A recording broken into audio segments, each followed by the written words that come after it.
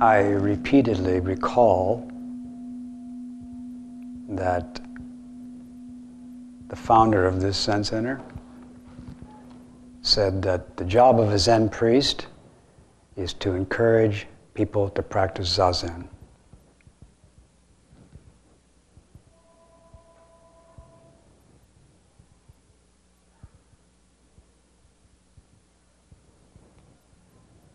I would be glad to do that. And earlier this morning, you were sitting here. Maybe you were practicing Zazen. And so I thought maybe it's kind of unnecessary for there to be a Dharma talk, because you're already practicing Zazen, which is very good. Thank you. But then I thought, since the schedule says there's going to be a Dharma talk, and maybe there would be a problem if we didn't have a Dharma talk, so I came and started talking. But please excuse me for any words that I might say that would not encourage you to practice Zazen.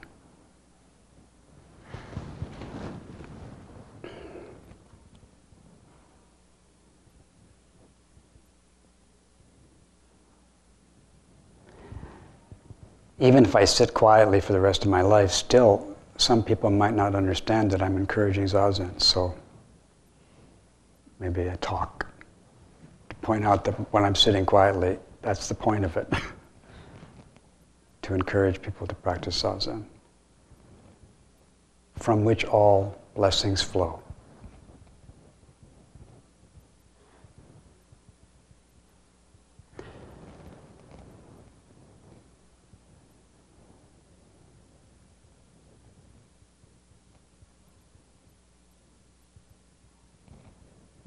I've been telling stories this week. I mean, one could see it that way. And so now I tell you the story that when I was listening to Suzuki Roshi talk about the teacher celestial dragon raising one finger, as he was telling that story, I thought, oh, he's a storyteller. I mean, he could be seen as a storyteller.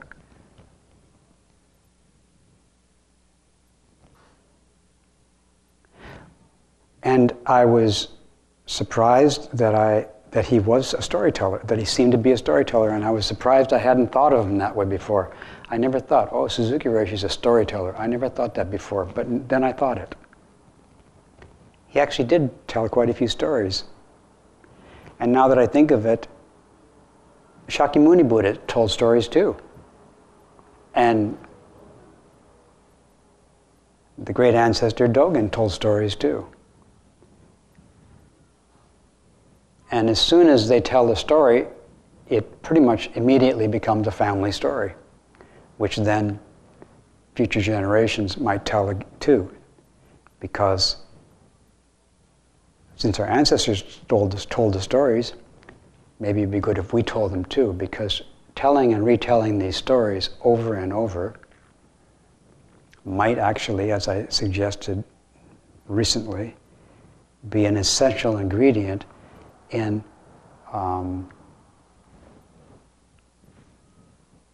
maintaining the life of the family of perfect wisdom practitioners.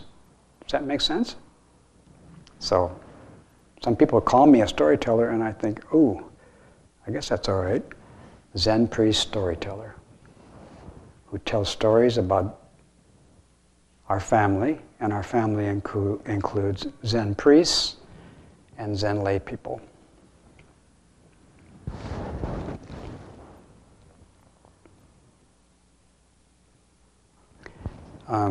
So it turns out that because I've been practicing for a while, I'm full of stories, because I've been hearing them and reading them and telling them and retelling them. And because I retell them, I can remember them, some of them. if you listen to them and retell them, then you might be able to remember them too, and then you could be a Zen storyteller. And you could help take care of the family tradition to the next generation.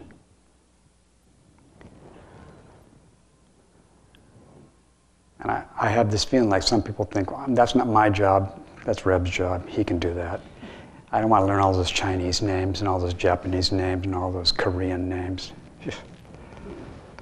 Okay, fine. I'm happy to learn them.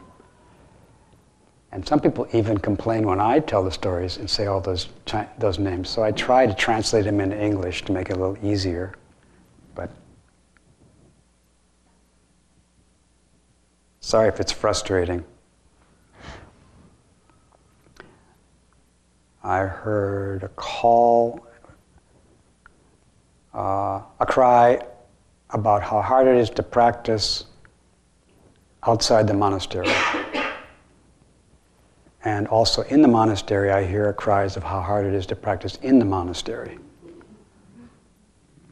People who are outside the monastery are not usually crying about how hard it is to practice in the monastery. But I told you, the first story I told you about was Suzuki Roshi said, today we don't have much time for Doksan. And then he talked about people who are having painful legs and sleepy and confused monkey minds. I think those people were in a monastery that he was talking about. They were having a hard time practicing Zazen in the monastery. So people in monastery have a hard time practicing Zazen, but still it's a great place to practice Zazen. People outside the monastery have a hard time practicing Zazen, but still it's a great place to practice Zazen. And maybe it's even harder outside than inside. I hear that. So then, could you say something to encourage Zazen when you're not in the monastery? I'm happy to. So here I go. This might not encourage Zazen, but this is my intention, that this will encourage the practice of Zazen.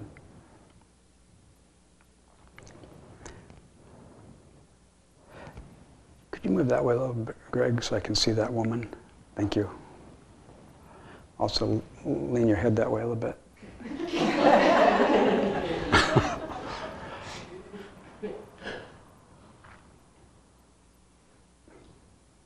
She didn't mean to cause you any problem, and neither do I. But you did sit right in front of her.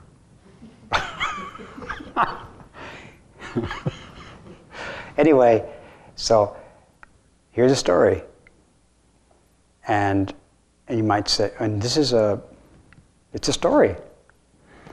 It's a story about a movie I saw, which some of you may have seen too. The name of the movie is Paul gone?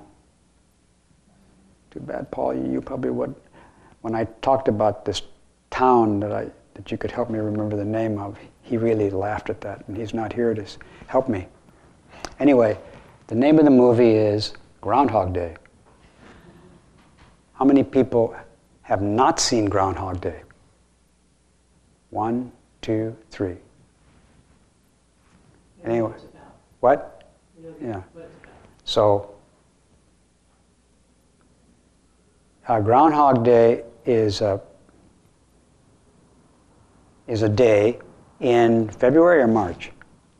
February. In February, and it's celebrated.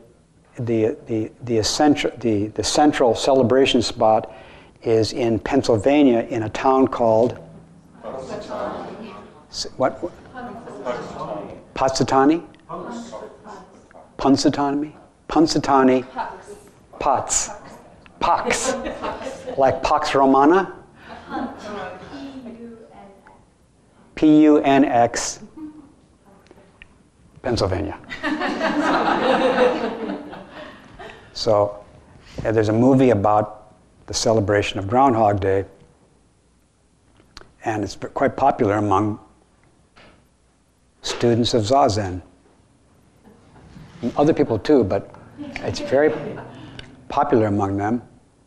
And one of the central repetitive themes of the movie is waking up at about 6 in the morning, right, with an alarm clock. And I just want to mention that it's over and over and over. Repetition. This is so it looks like the man who's in the motel room, it doesn't look like he's in a monastery. But because of this repetition of getting up in the morning over and over, it starts to look like a monastery. This noise, this sound going off to get him up, to wake him up. But when I saw that, I didn't think, oh, that's like a monastery. But now that I'm reviewing with you, that's the repetition is one of the qualities of monastic life, is a repetition. So another central theme of the story is that this reporter, I guess, was reporting on Groundhog Day for a TV station. He meets another reporter, I think, a female reporter, who is really very lovely. And it seems like she is, what's the word? She has integrity. She doesn't seem to be like a conniving, deceitful person. She doesn't seem like she's trying to get things from other people. Particularly, she doesn't seem like she's trying to get people into her bed so she can have fun. But the male reporter seems like he wants to get her in his bed and have fun with her, which he imagines, with some justification, might be the case. Just being near this person is kind of fun. She's a very, very lovely person. Just hanging out with her. But he's not satisfied with that. He wants to hang out with her maybe in some way other than they're hanging out in the restaurant. Somehow she's willing to go and have a meal with him in a restaurant. And he likes that, but he wants more than that. Even though he gets to have dinner with a movie star, a beautiful TV personality, he wants more. He's kind of greedy, it seems. And when she sees that he's greedy, she kind of loses interest in him. And says, enough of you, greedy man. I kind of feel, like he's kind of disrespectful of her. He's like, this isn't good enough. I want to get more from you. And she senses that, and she feels like, if you can't appreciate me the way I am in the restaurant, bye-bye. That's just a story about their first date. Then he goes to sleep, and he wakes up the next morning, and it's the same day, and he goes through similar things as he did yesterday, but he kind of sees that it's kind of a repeat of what happened the day before, and he kind of can see things before they happen.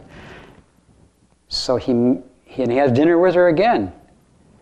And then as they're having dinner, he kind of stumbles upon the fact that he already knows what they talked about and things she told him about herself, which he wasn't really interested in because he just wanted to get something from her. But he did sort of go through the motions and learn a little bit about her.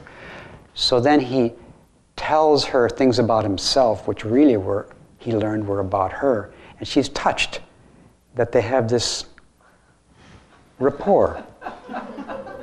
Like she told him the night before maybe one of her favorite books are or something like that. And he said, while they're having dinner, he says, I was just reading my favorite book the other day. And she goes, oh, what was it? And he tells her, he said, oh, that's my favorite book too.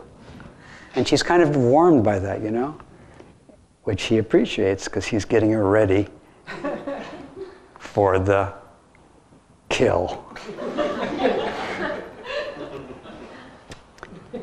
And then he moves in for the kill, and when she sees it, she says, "You're not interested in me. You just want to get this stuff, whatever it is that you think you're going to get. Bye-bye."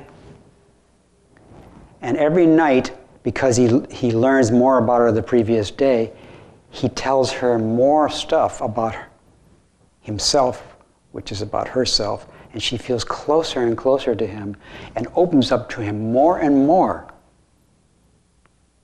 And the more she opens up to him, of course, the more attractive she is, and he goes for it again.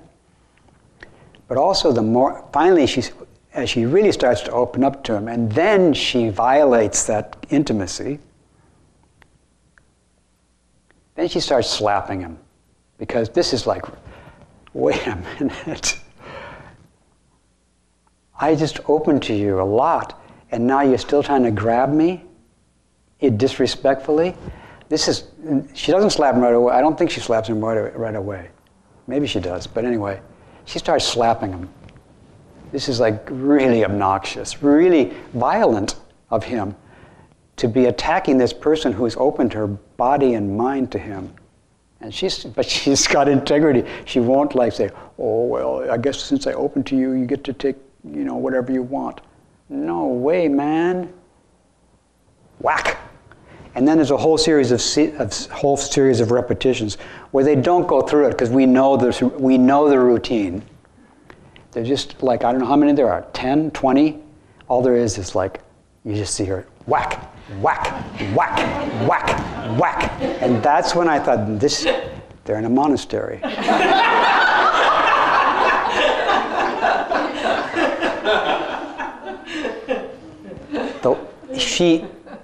She said good night the first night. "See you later, man. You're off." He didn't get it. She did it again. He didn't get it. She did it again. He didn't get it. She did it again. He didn't get it. And then whack, whack, whack, whack. But not one whack. Whack, whack, whack, whack, whack, whack, whack. I don't know how many there were. If any of you ever watch it, count them and just tell me. Most people have to be whacked repeatedly in order to give up everything and just be together. Most of us, we kind of know we should give up everything in order to be good friends. We know that.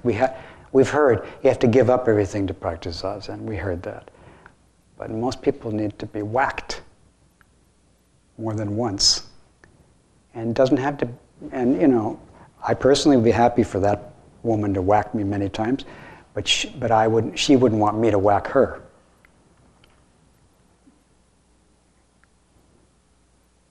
Because I'm bigger than her, or anyway, more muscular.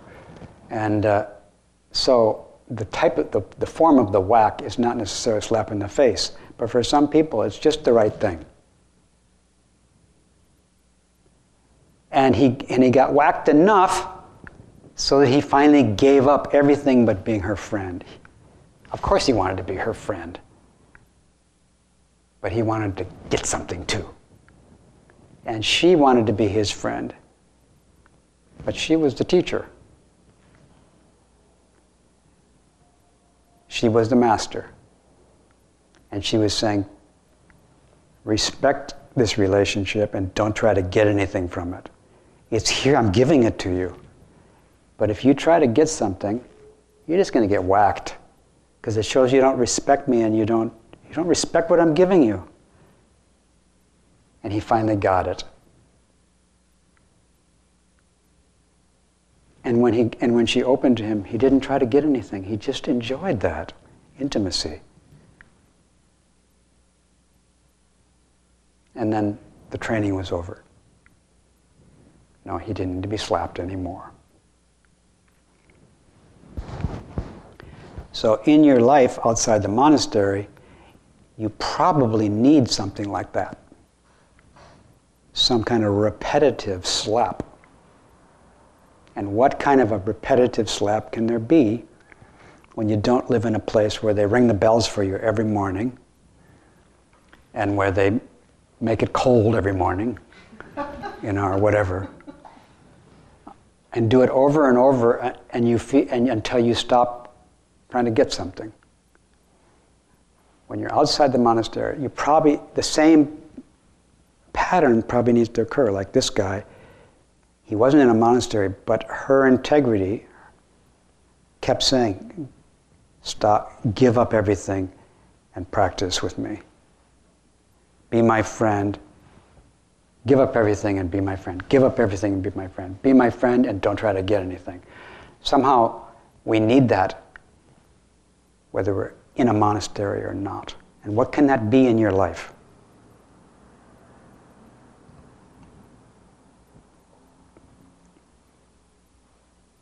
Again, friendship comes in here because, in fact, you do get slapped quite frequently. Not by the same person necessarily, in the same way, but there's various slaps that happen to you when you're in the monastery and outside of the monastery. The monastery, the slaps are sometimes ritualized. You go in a special room to get slapped by a certain person in a certain way. It's a ritual slapping. In the city, you get slapped by the weather, by grumpy people, by, taxis not stopping for you, by people being greedy, by people butting in front of you, by people asking something difficult of you. You get lots of slaps. And I don't know what he would have done after the first slap if the day hadn't been repeated. He might have said, "That's enough of that chick. I'm not going to try her again. She slaps me every night." But he didn't, it was repeated.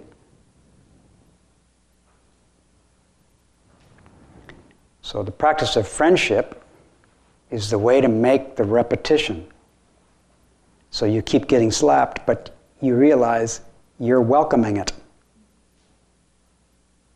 All this stuff that's happening in the streets, this difficult stuff, if you're practicing friendship, you say, I welcome these slaps. These are my monastic supports. These difficulties are whacking me and reminding me, are you trying to get anything?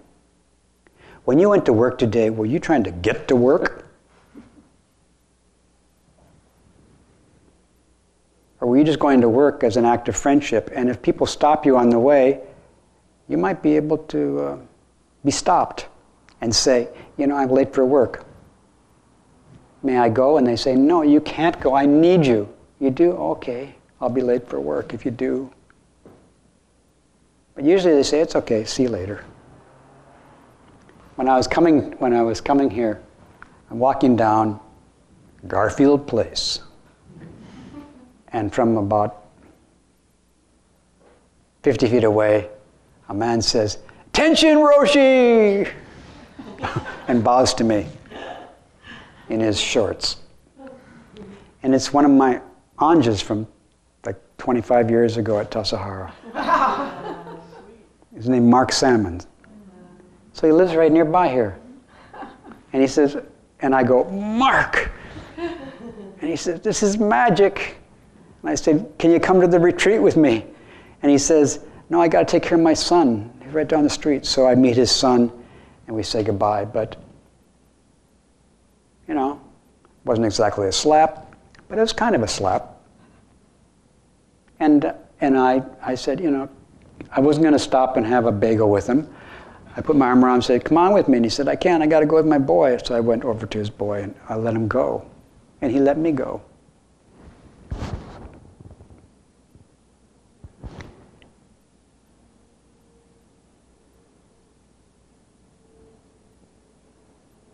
That woman who kept slapping him was committed to practice friendship with people she knew. And if people try to cut corners on friendship, after like I say, she didn't slap everybody on the street that was trying to get something from her. But when she spends some time for somebody and gives them a lot of her love and generosity, and then they still try to get more, then she slaps them. So That's a story about how to make the city a place where you get trained. It's pretty simple. It's pretty simple. It's just hard. How can you say thank you very much to everything that comes to you? To all those slaps and painful things that come to you, how can you say thank you? And if you can say thank you, it's not a slap. But sometimes when you first feel the slap, you might think, well, I didn't ask for that. That wasn't friendly. You're disoriented from friendship at that point.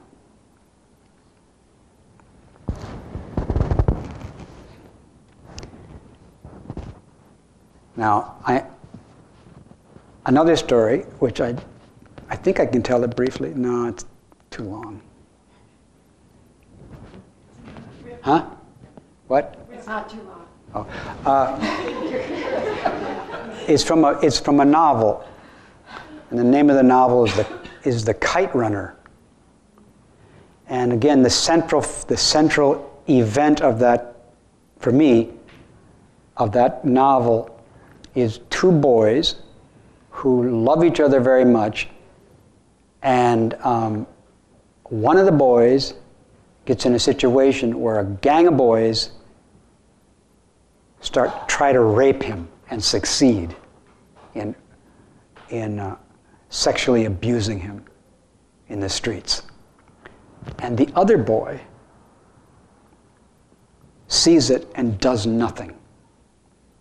And the way it's portrayed, I felt like this is the worst thing I've ever seen in my life. I thought, this is like unbelievably horrible. That's because that other boy loves me so much, and I let people abuse him. Not even from a distance do I say, leave him alone. Not to mention, run up there. And to protect my best friend, he didn't do it.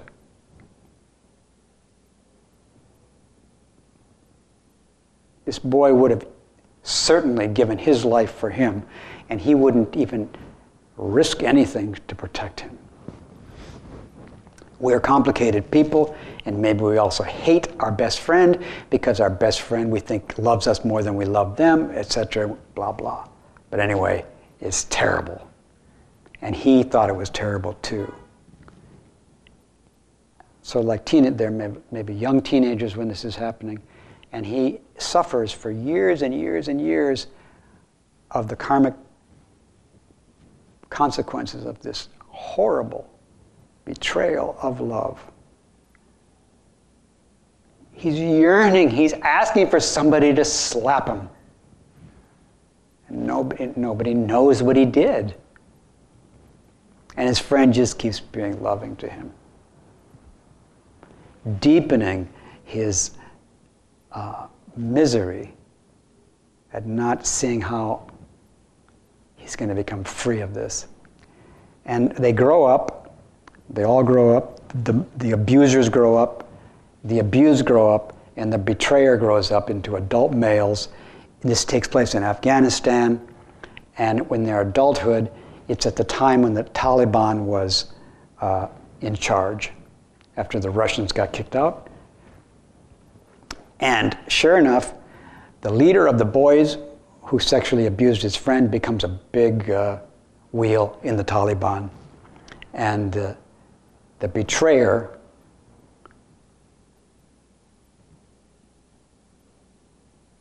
like this, the abuser is really a bad boy. He did terrible things. But in a way, what the narrator did was worse, because he betrayed love.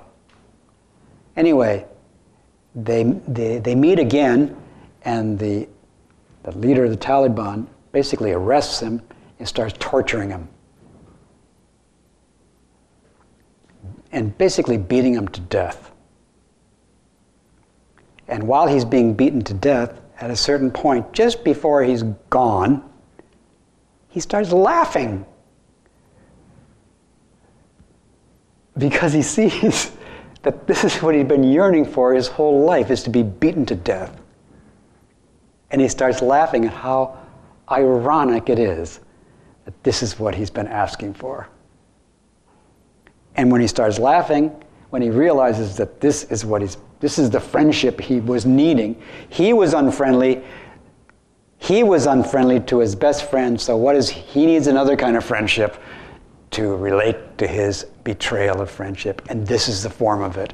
And he sees it, and he starts laughing. And of course, once he sees that this is what he'd been asking for, and now he's getting it, even though it's maybe kill him, of course, he's immediately released. The guy stops beating him because he can't figure out why he's laughing, and various other amazing things happen, and he gets away. That story comes to mind. And someone says, well, that means we should let people beat us up.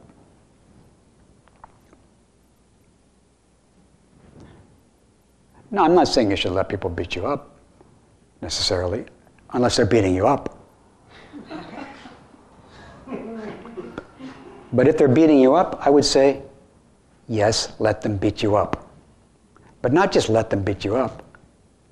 Welcome it. Say, thank you, friend. And then, after you welcome it and say thank you, or say thank you and welcome it,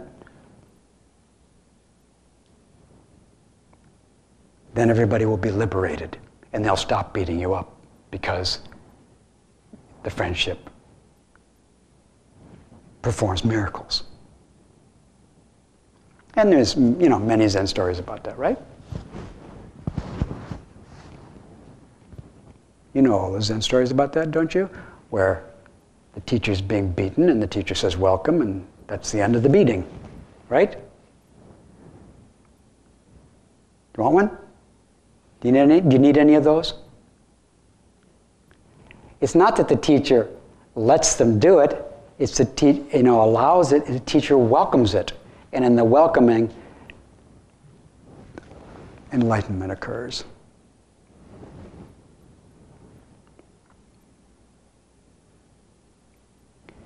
In this one finger, there's welcoming.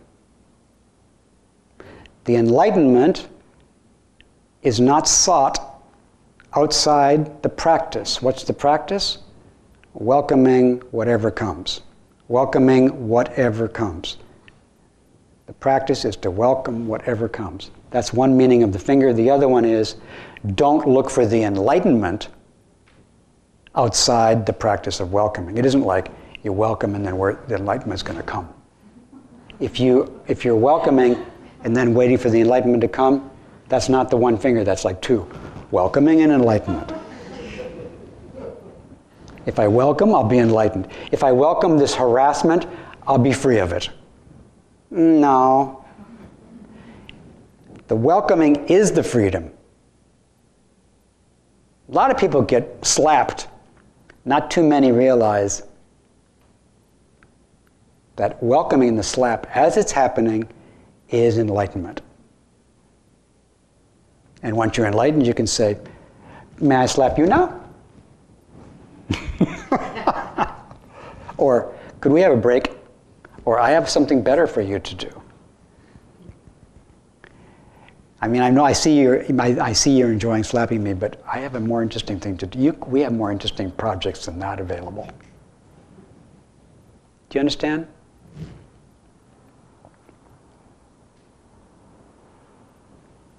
Don't seek for enlightenment outside the practice of welcoming whatever comes.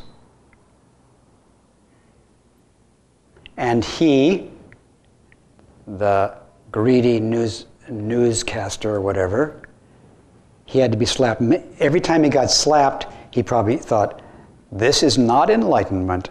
I'm not getting what I wanted, and I'm getting something I didn't want. I don't think it bothered him so much he got slapped. I think what bothered him was, she's done with him. He blew it. He wasn't welcoming those slaps, and so enlightenment was not there. He thought happiness was something other than getting slapped, right? He thought enlightenment and happiness was doing something special with this lady.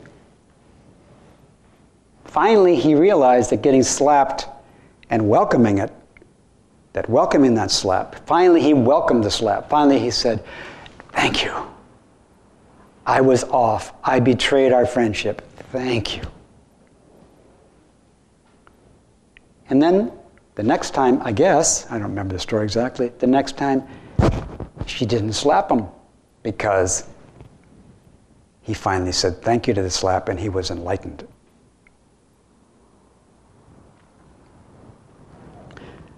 We have to walk around this world welcoming whatever happens.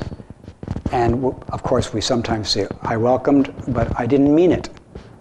I couldn't do it. Okay. Well, then I think the way I'm practicing is one thing, and complete perfect enlightenment is another. Complete freedom and happiness is not what I'm doing. And because I cannot welcome what's happening. And if I can, then I have to be then doubly careful when I feel like finally I'm welcoming to not think that I'm going to get something out of that. When you welcome, you don't have any space for like getting some reward for welcoming.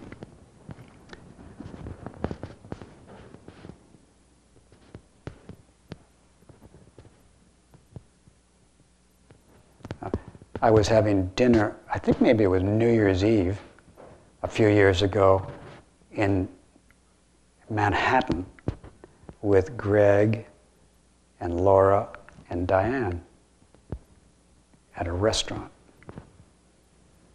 And I was holding a wine glass, and I did something with the wine glass relative to my mouth, and Diane said something like, "Don't do that."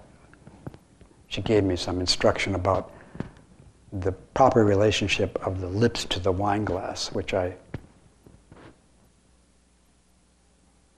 heard from her. It was a little slap.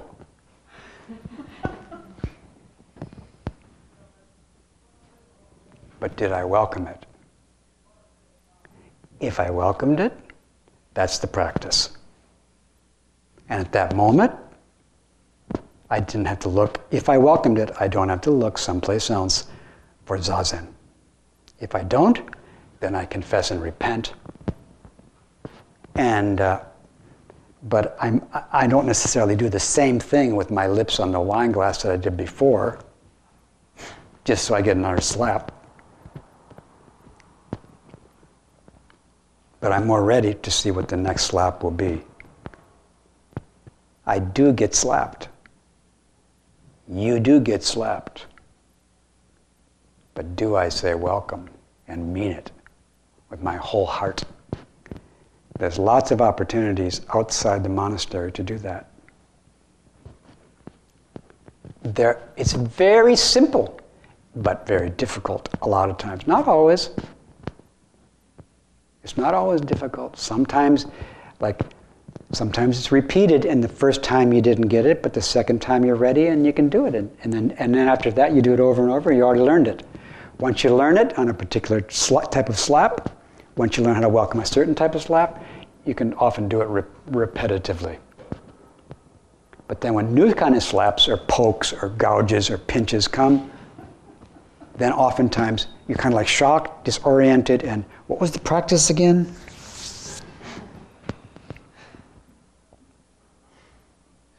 And then even if you remember, I don't want to do it. It's too hard. This is too painful. And if I feel that way, I can say, well, okay. I accept that. This is too advanced. I cannot say welcome. But I don't change my mind about the practices, even though that happens. A few years ago, quite a few years ago now, my grandson's 14, and when he was about 2, actually maybe he was 1. No.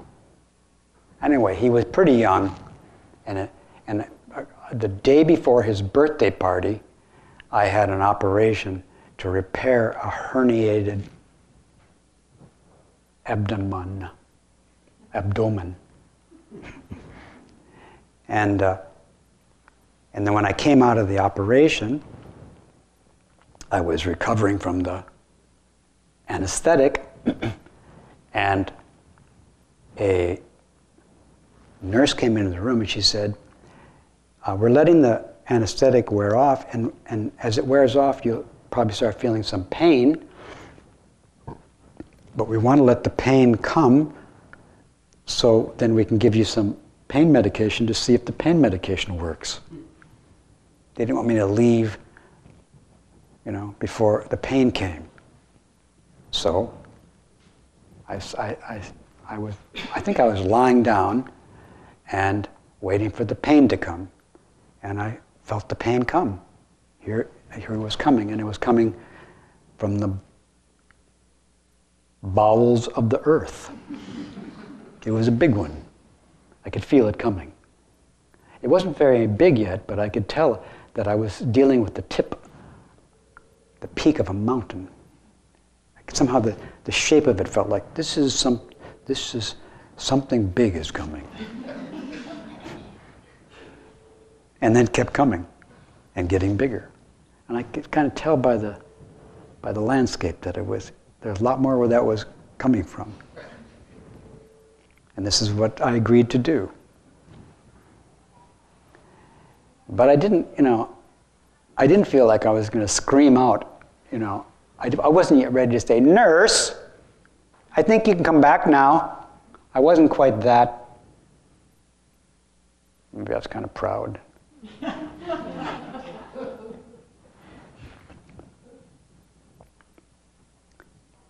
I wasn't at the level of, well, if I really need help, I can scream. I wasn't that far.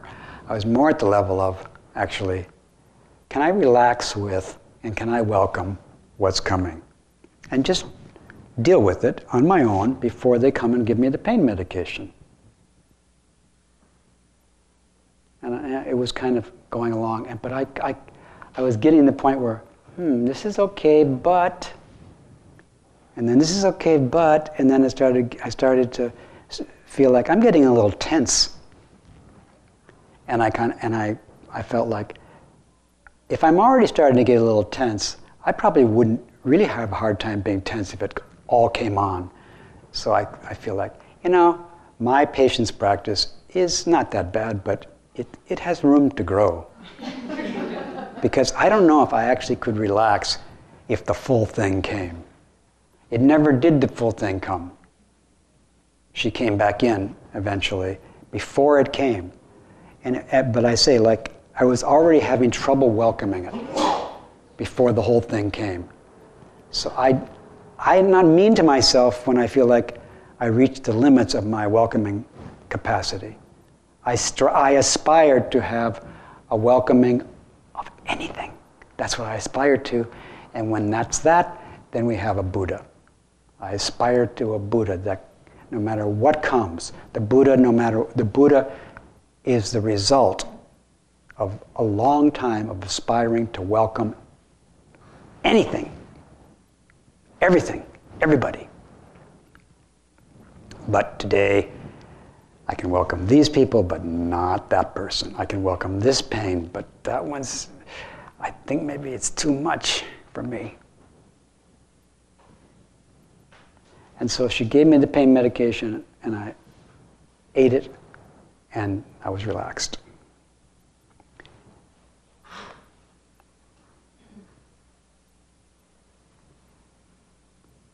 And the next day I got up in the morning and there was no pain. It was amazing. But that first day I took the pain medication and I wasn't trying to I didn't think, well, maybe I'll just see what it's like without it. Just let it come all the way. I didn't want to do that. I kind of felt like probably it's too much for me. So we have these opportunities in daily life in the city. We have challenges. We have our cares and woes. And we have a simple practice, the first bodhisattva practice. For those, bodhisattvas aspire to Buddhahood, and the first practice is welcoming these slaps, which it's harder than the monastery because they're not ritualized. And they don't happen, in certain rooms and so on. They happen, that catch you off guard. You know, so it's harder. Okay, like, okay, I know tomorrow morning at 3 in the morning they're gonna ring a bell and I'm gonna get up in the cold. Okay, it's gonna be hard. Okay. But if you're just, walking down the street and suddenly you're thrown into 3 in the morning and it's cold, it's like, whoa, I didn't ask for this. Again, the New Yorker magazine cartoons, I didn't ask for this. All these, I didn't ask for this. It's seeing how silly that is, that we didn't ask for this. So this is basically how to practice outside the monastery, I would suggest. Okay? Welcoming whatever comes is also listen to whatever comes the way Avalokiteshvara listens. Welcome doesn't mean welcome and fix it. It means welcome and then see what's up. And, it's like that. We don't know what to do after that. Now, I have a monastic story to tell. But what time is it?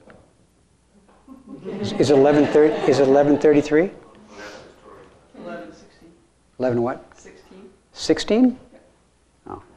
So this is a story, a monastic story, about what a monk did when he got kicked out of the monastery.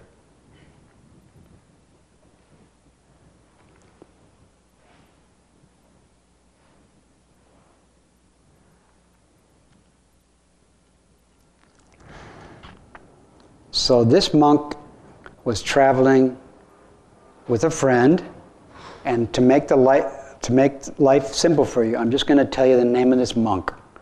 I'm not going to tell you the name of his friend. And I'm not going to tell you his whole name.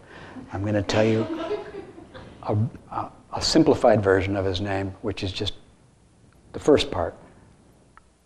His name is Fu Shan. Fu Shan. And Fu Shan and his friend, when they were still training, before they were Zen masters, they both became Zen masters, they finished their training. While they were still training, they traveled to visit a famous Zen master whose name was Gui Shun, to be distinguished from the great Gui Shang. Shun, Shan. Shan's mountain. They went to visit Gui Shun. Gui Shun was characterized as cold and severe, and frugal, and something else. And the monks all over China loved him and traveled great distances to be with him. They sensed Zazen, I think. They sensed great, good friendship in this cold, severe person, that he was a good friend. They were happy to practice with him, even though it was really hard. So these people traveled a long way to be with him, and they arrived on a snowy night. But in this case, they didn't go to the monastery to get out of the cold. They went to the monastery to study with this severe, cold friend, good friend. And I think like today, there's like a area that you come to the monastery where newcomers come and sit. It's called the newcomers' room.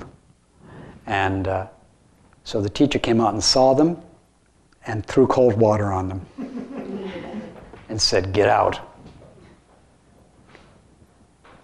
And they just got up and shook the water off and sat down again. And he says, "If you don't leave, I'm going to beat you up." And Fu Shan's friend said, "We traveled 1,000 miles to be with you, Master. You think spilling some water on us is going to drive us away? Even if you beat us to death, we will not leave." I'm laughing now, and that's what Gui Shun did. He laughed. He said, "You guys need to study Zen. Okay, hang your stuff up." You can practice here.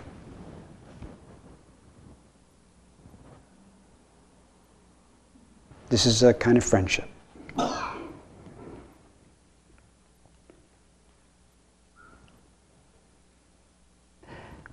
And he then appointed Fushan to be the head cook for the monastery. And he served. However, for one reason or another, because of Fushan's frugal nature, the meals were nothing like what you have here. They weren't so tasty and nutritious. And what I just said might be a slap, but it's really in friendship that I appreciate the wonderful food here, but Guishan's monastery did not have food like this. And so Fushan one day noticed that the teacher was leaving the monastery. And while he was gone, he found the key to the storage room, and he went in and got out some additional food that would make the meals better. Basically, it was to add some wheat to the gruel. And so he took that food without talking to the teacher out of his sense of friendship to his fellow monks. But he didn't do it out of friendship with his teacher. He was avoiding his teacher's friendship.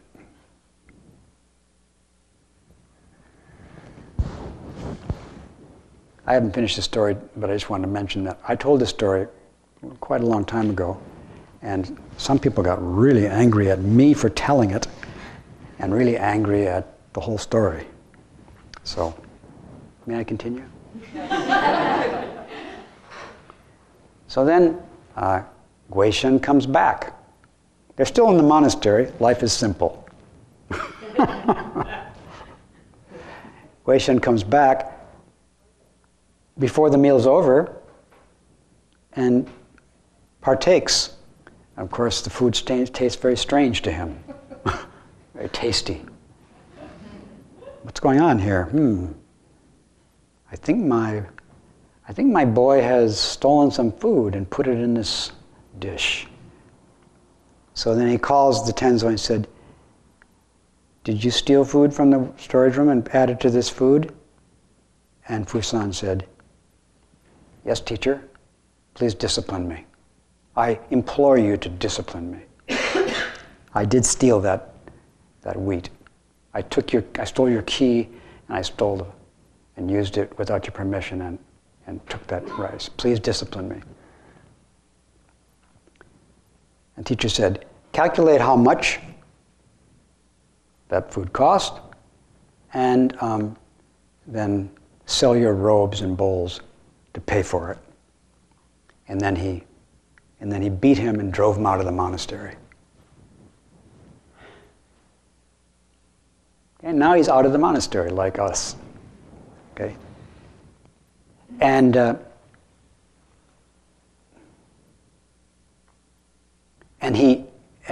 when he moves to the town near the monastery, and when the monks come out of the town for various purposes, he sees his friends and he said, "Please ask the teacher to forgive me.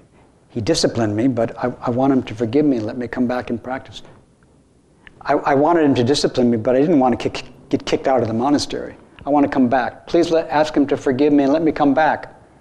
And even if he won't let me move back, at least ask him if I can come into his room to talk to him about Zazen. But the teacher refused. He wouldn't let him come to live there again. He wouldn't even let him come and talk to him.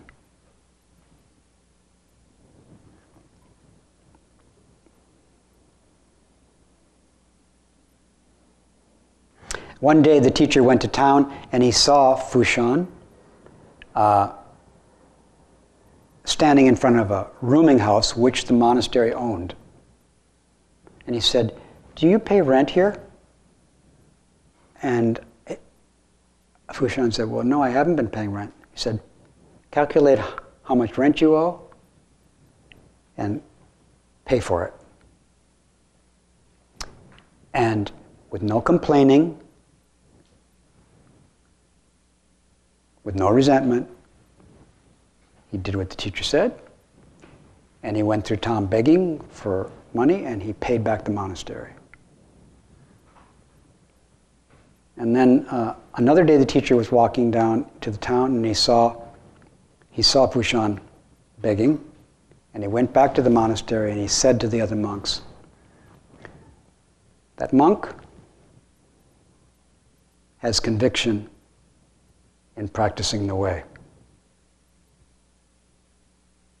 And then, after some time, he was invited to return to the monastery, and this is the monk that became his successor.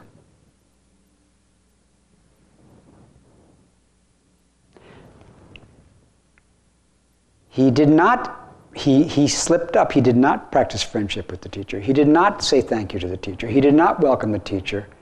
And then he said, "Discipline me," and the teacher did discipline him. And he gradually learned to welcome everything the teacher gave him. And he became Fushan.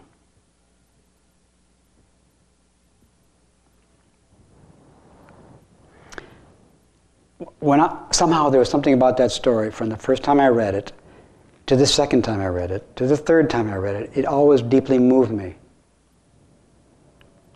How severe the teacher was, and how the student was always able to welcome it after a while. And what a great master he became. And then, sometime after that, I found out something else. I found out that in the history of Soto Zen in China, there came a time when there was only one teacher of Soto Zen in all of China. And his name was, in our lineage chart, it's Taiyo Kyogen Daiyō Shō. In Chinese, Dayang. A great teacher. Everybody thought he was a great teacher. But sometimes great teachers have a problem. And their problem is they have trouble finding a successor who can take care of their teaching. But anyway, he finally did find his successor. And his successor died before he did, and before his successor had a successor. So now he was, after he did all this wonderful friendship to make a successor, the successor dies. And now he's really old. And it's a lot of work to make a successor. Just like Guishan, it was a lot of work to kick that guy out and go to town and, track him down and say, "Did you pay for that?" And you should calculate. That was hard for the teacher. He loves to do it, but it's hard. It's hard to welcome disciplining somebody. It's hard to welcome discipline. Anyway, Dayang lost his disciple. But he wanted the tradition of Soto Zen to go on. So he looked around for somebody who was already fairly mature, because he didn't have time to train anybody. He had to find, actually, somebody who was already a master. And who did he find? He found Fushan, who had already been trained by Guishan and had become Guishan's successor. And he was carrying Guishan's severe, cold, deep form of friendship that could train people and push them to the limit of what they can be friendly with, and then teach him to be friendly with that too. He found Fushan, who was already a mature monk, although 40 years younger than him, still a master. And then they practiced together. And he said, I would like you to become my successor in this school. And Fushan said, I'm already the successor in another school. I don't want to be successors in 2 schools. He said, would you please sort of just be a surrogate parent for me, for my next generation? Would you please receive this lineage, this family tradition, and take care of it until you can find a successor? And he said, okay. And he received the teachings and became a successor. And then he looked around for a long time, and he found a successor for his first teacher's lineage, and he found another successor for the other school. So when we chant our lineage, we go, Taiyo Kyogen Daiyosho Tosu Gisei Daiyosho. Fushan found Tosu Gisei. But Fushan's not in our lineage. This person I'm telling you a story about, huh? What? I said ha. Ha, yeah, ha. It's just amazing. To me, our lineage, in a way, it didn't stop. It went from this person to this person to this person. But the person in the middle didn't want to be in the lineage. Didn't want to have 2 lineages. But he stood in the lineage and sort of held the previous generation until he could find the next generation. And then he brought the next generation through him to the previous generation and stepped back. And we don't say his name. But he's the savior of this school. And what kind of a person is the savior of our school? What kind of a story is the story of the saving of our school? This kind of story. Isn't it amazing? Huh? Yeah. I want to go back just a couple steps. It sounds to me, in the way that you're telling the story, as if the student is completely welcoming the teacher, even when he disobeys and opens the storehouse and takes the noodles. And he asks to be disciplined. Yeah. It's like he knows he's going to take the consequence. I see it today, thank you. Yeah. So not that increased, but yeah, that really that's what's going on all the time.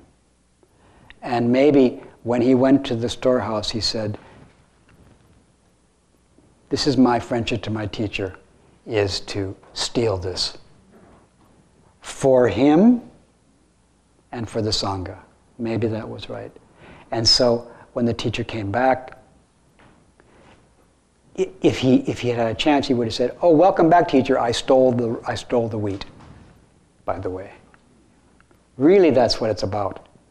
Is that he was doing something for the teacher to push him to the point where he could demonstrate, I can welcome anything. Please keep giving me opportunities to welcome anything. I'm up for that because I'm going to save Soto Zen. I need a lot of training. I also feel some sense that, so he's in a situation, the teacher has the rules, the noodles are in the storehouse, the door is locked.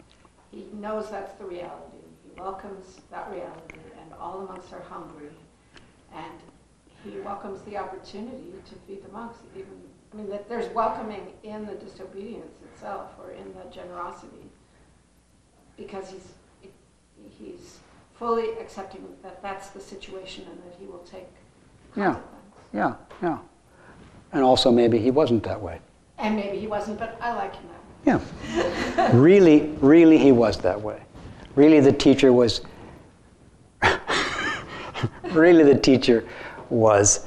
making the food so frugal so that the Tenzo So someone would have to do that. So the Tenzo would do that so he could then do what he did.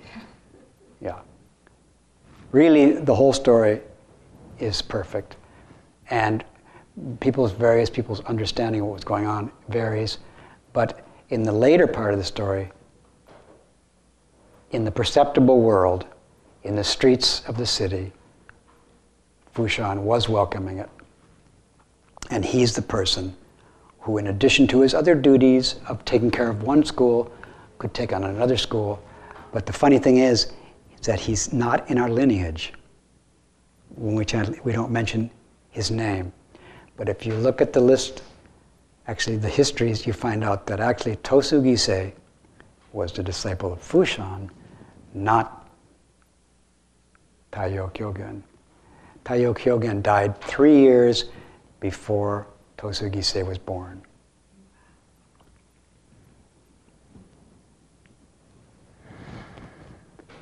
So this is another very, to me, just amazing story of the kinds of friendship, the kinds of relationship that are necessary in order to keep Zazen going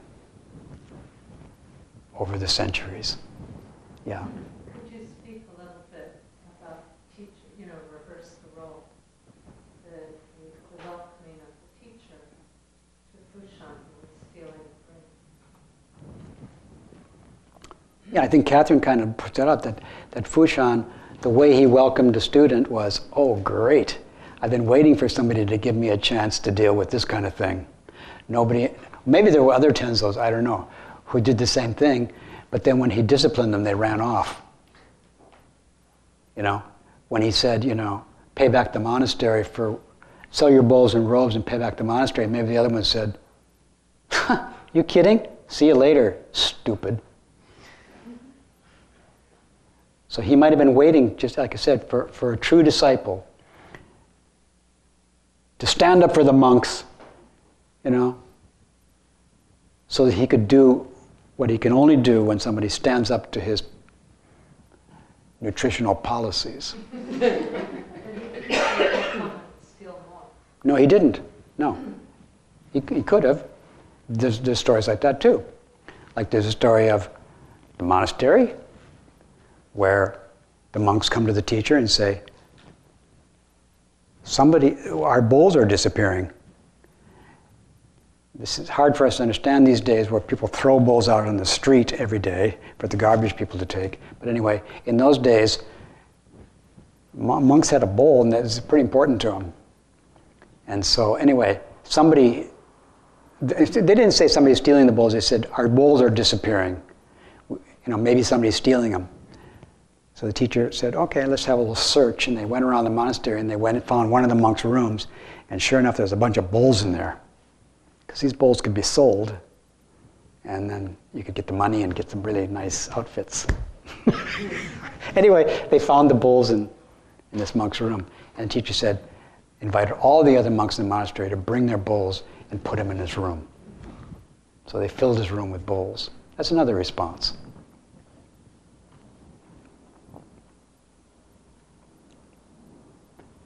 Yes. I'm really interested, just one question about your post-operative pain story. Yeah.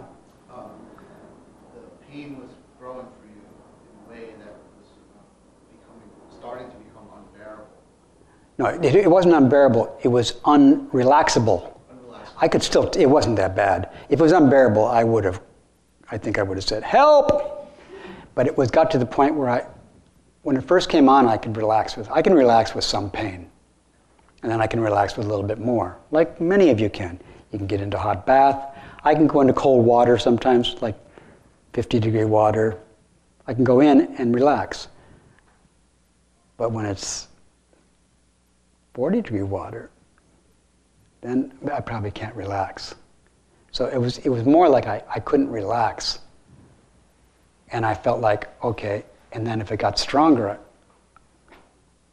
I probably really wouldn't be able to relax. So it wasn't unbearable yet. So, but the nurse came and brought you pain medication. And you were able to relax after that. Yeah. So, It went down to a level where it was basically, not easy to relax with. my question is there always a nurse? What if there's not a nurse? What if you couldn't relax? Exactly. That's the point. Someday there will not be a nurse.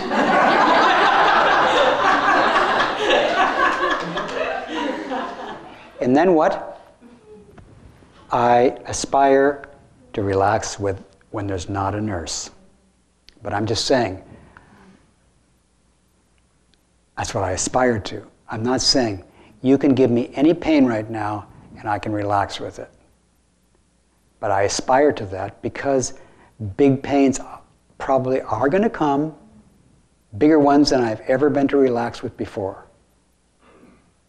Probably going to come. Insults greater than the ones I've experienced before are probably going to come. So I'm training to get ready for the big tests. And I'm training with the tests I have now, trying to say, welcome to the ones I have now, trying to relax with the ones I have now, which are not that big a deal. I'm not in that much pain right now. People are not that mean to me usually, but they're a little bit mean because they're my friends. And they naturally, in their friendship, hurt me. Because since they're my friends, I'm open to them. And then they do things to me which are uncomfortable. But it isn't that bad. Like my grandchildren are bigger now, but when they were a little bit smaller, I was visiting them one time, and they came over to me, and they started playing with my mouth. And then they started putting their hand into my mouth. Have you heard that story before, Catherine? I have. Yeah. But I don't remember what comes next. So they put their hands in my mouth, and their hands tasted really dirty. And I said, you can put your hands in my mouth, but you need to wash them. So they said, okay, and they ran off and washed their hands and came back and put them in again. And I said, you didn't wash them enough. Do it again. And they ran off and did it again. They came back and put them in, and they were clean enough. And then they moving their hands around in my mouth. Friends do that to each other. But you can also say, wash them. Take a bath. Brush your teeth. Not so hard. Harder. You can. I'm training so that I will be able to meet whatever happens with thank you very much. Because some big ones are coming. I want to be able to say thank you very much to Alzheimer's if it comes to me. It's certainly going to come to some of my friends, and then my friends are going to talk to me in a certain way when they have it. They already are. I want to welcome their Alzheimer's, and if I get it, I want to practice that can welcome it. If I get cancer, if I have a heart attack, I want to say welcome. And I had a heart attack about 15 years ago, I had a heart attack, and I must say, it wasn't that bad, a heart attack, as you can see. It wasn't a real bad one.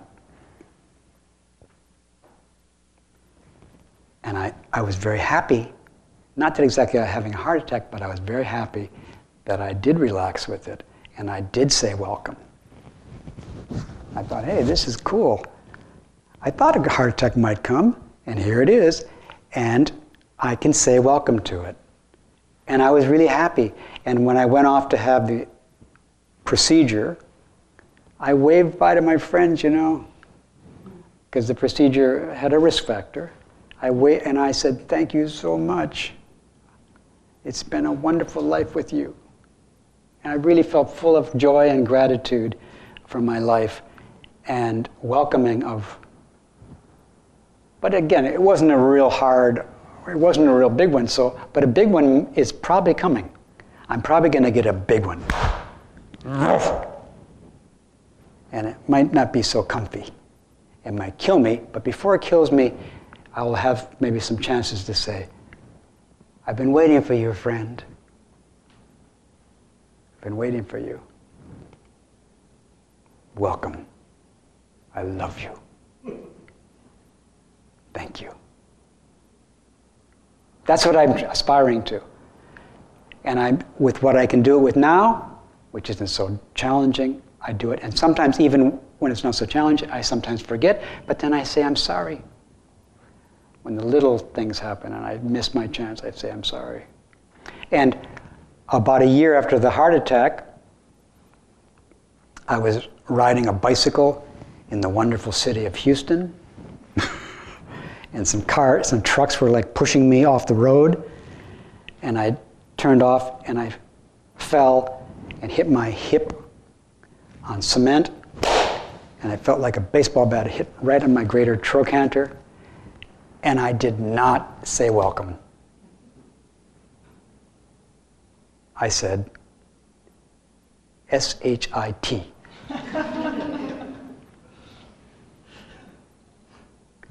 And then I said, relax. And so I missed a beat, and I do sometimes miss beats when people surprise me with a baseball bat in the hip, an insult in the ear, dirty hands in my mouth. I sometimes miss a beat, but I don't always miss a beat. With those little kids, I didn't miss a beat. I was okay with them putting their hands in, and I tasted it, and I said, wash the hands. I welcomed them, and I also welcomed them to take their hands out and wash them. And if they refused to wash them, I probably would have taken their little wrists and taken them out of my mouth. In a very loving way, I think I would have been, but that's not that hard. How about when somebody puts something really bad in your mouth, really bad in your heart, really bad in your mind? You've got to practice now, so when that happens, you can say welcome, and you can go like this. Because something really hard is going to come. So train with what you got now, and there's a possibility that you'll be able to do that, and that will be really great, because other people want somebody to show them how to do that. And between now and then, you can still show people somewhat on what little things you're working on, or medium-sized things. But all of us have some difficulty now, and if we keep living, we're going to have bigger ones than right now. So big that we might not even be able to crawl up the stairs to the Zen Center. So then we'll have to practice on this, at the bottom of the stairs. That's what I aspire to. I came to learn how to welcome whatever. And the stories of the people who could do that, when I saw those stories, I said, I want to learn that. And then I found out, well, they have a training program. How nice. That these people weren't just lucky, they trained. And they trained with good friends who, did things to them where they could say, well, that's too much for me, or that's just right, or, give me a break, or, okay, wash your hands. Thank you very much. Okay? Easy to say, hard to do.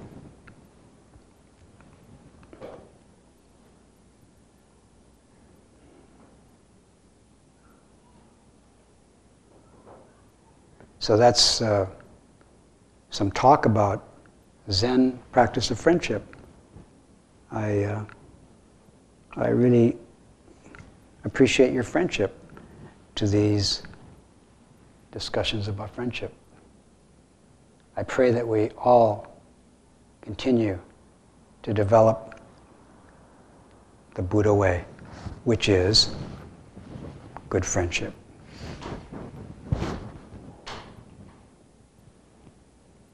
And I also thought I might mention that I think around 30 years ago, I remember Thich Nhat Hanh came to Zen Center a number of times, and he would often ask people to sing. And he had sometimes asked me to sing, and I remember I sang, maybe once or twice I sang upon his request, and I think I sang Old Man River and Summertime by one of your New York locals, right? And Summertime, Old Man River might have been written by a New Yorker too. Anyway, I sang those songs, and then around that time, Tia said to me, why don't we sing? And I said, we do sing. She said, what do you mean? I said, Kanji, Zaibo, Zatsu Gyojin, Hanya. She said, no, but I mean, with a melody. And I said, okay, I'll start singing. So on her invitation, I started singing, so usually towards the end of my Dharma talks. Also, I hope it's okay with her for me to tell you the password for her Wi-Fi. But I'm just going to tell you the word. I'm not going to tell you the number. It starts out sing. So, sing. No matter what happens, sing. Sing good friendship, no matter what happens. And I asked Catherine how she feels about my singing, and she said what did you say? She liked it except for one song I won't mention. That she doesn't like as much. And she said, there's one I like quite a bit, and she told me about it, and I think this is the one.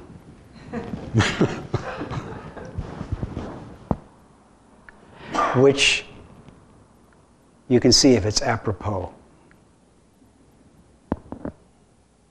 Of what? Of Zazen. At one finger. Of friendship.